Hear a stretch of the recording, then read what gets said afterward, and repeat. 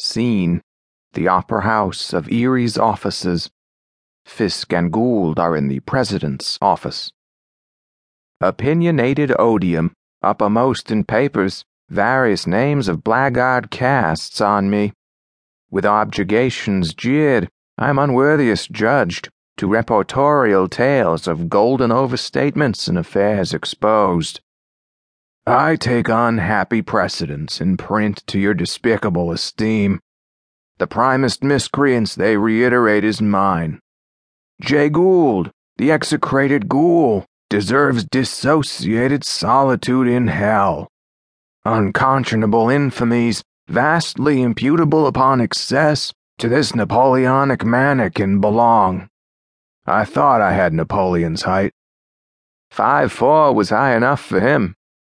He's brought, quoth he, belligerent catastrophes on fiscal traffic and fidelity in trade, unmitigated ghoulishness not lacking.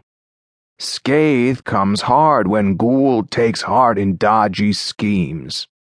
It seems they reprehend my sight. I saw in total concourse all the market short, and with contrarian shots their bloated unanimity besieged.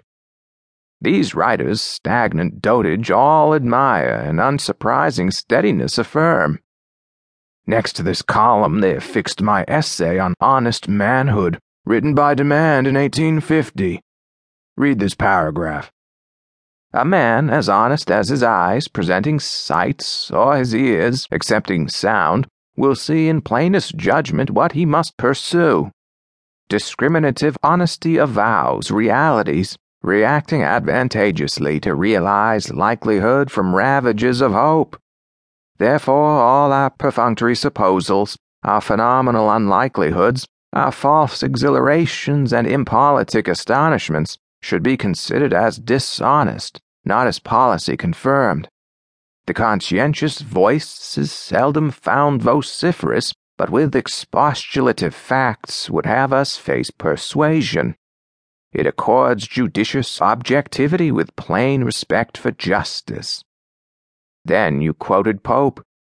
An honest man's the noblest work of God. But I should say, the noblest cunning knows where railroad commerce with petroleum grows.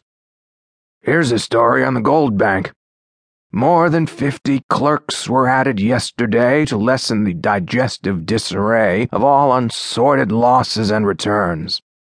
We'll work all night, said Henry Benedict, the bank's fiduciary president, but lack the daily statement yet from 9 engagers on the 24th. He then avowed the brokers of J. Gould, James Fisk, and James Brown have no statements brought. No man would state he lost $4 million. If my trades are honored, $7 million I'll possess. How, Jason? 60 million sold, no less since Wednesday. Then I earned my share. Who raised the price for you?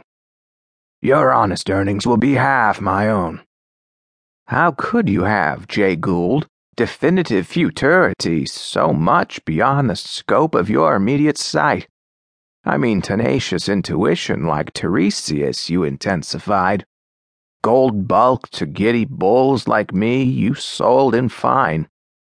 In Corbin's house on Tuesday I was shown a note addressed to Mrs. Corbin, Grant's beloved sister, from Ulysses' wife. It said the general disaffected gamesters or speculative chancers in the course of gold. O Gouldian justice, all your quests with hidden quietude may come good speed. I fear intense annulment of these gains, not giving statements while opprobrium reigns. But what's the promulgated paradigm in Greeley's paper, which New York should mime? Whereon? On Boutwell's sale of Central Gold. Instance for imitation he'd convey indeed who says, what an exhilarative rack has Boutwell wreaked on Fisk and Gould, who all established capital upon unsettled hazards and anomalous mischance would overthrow.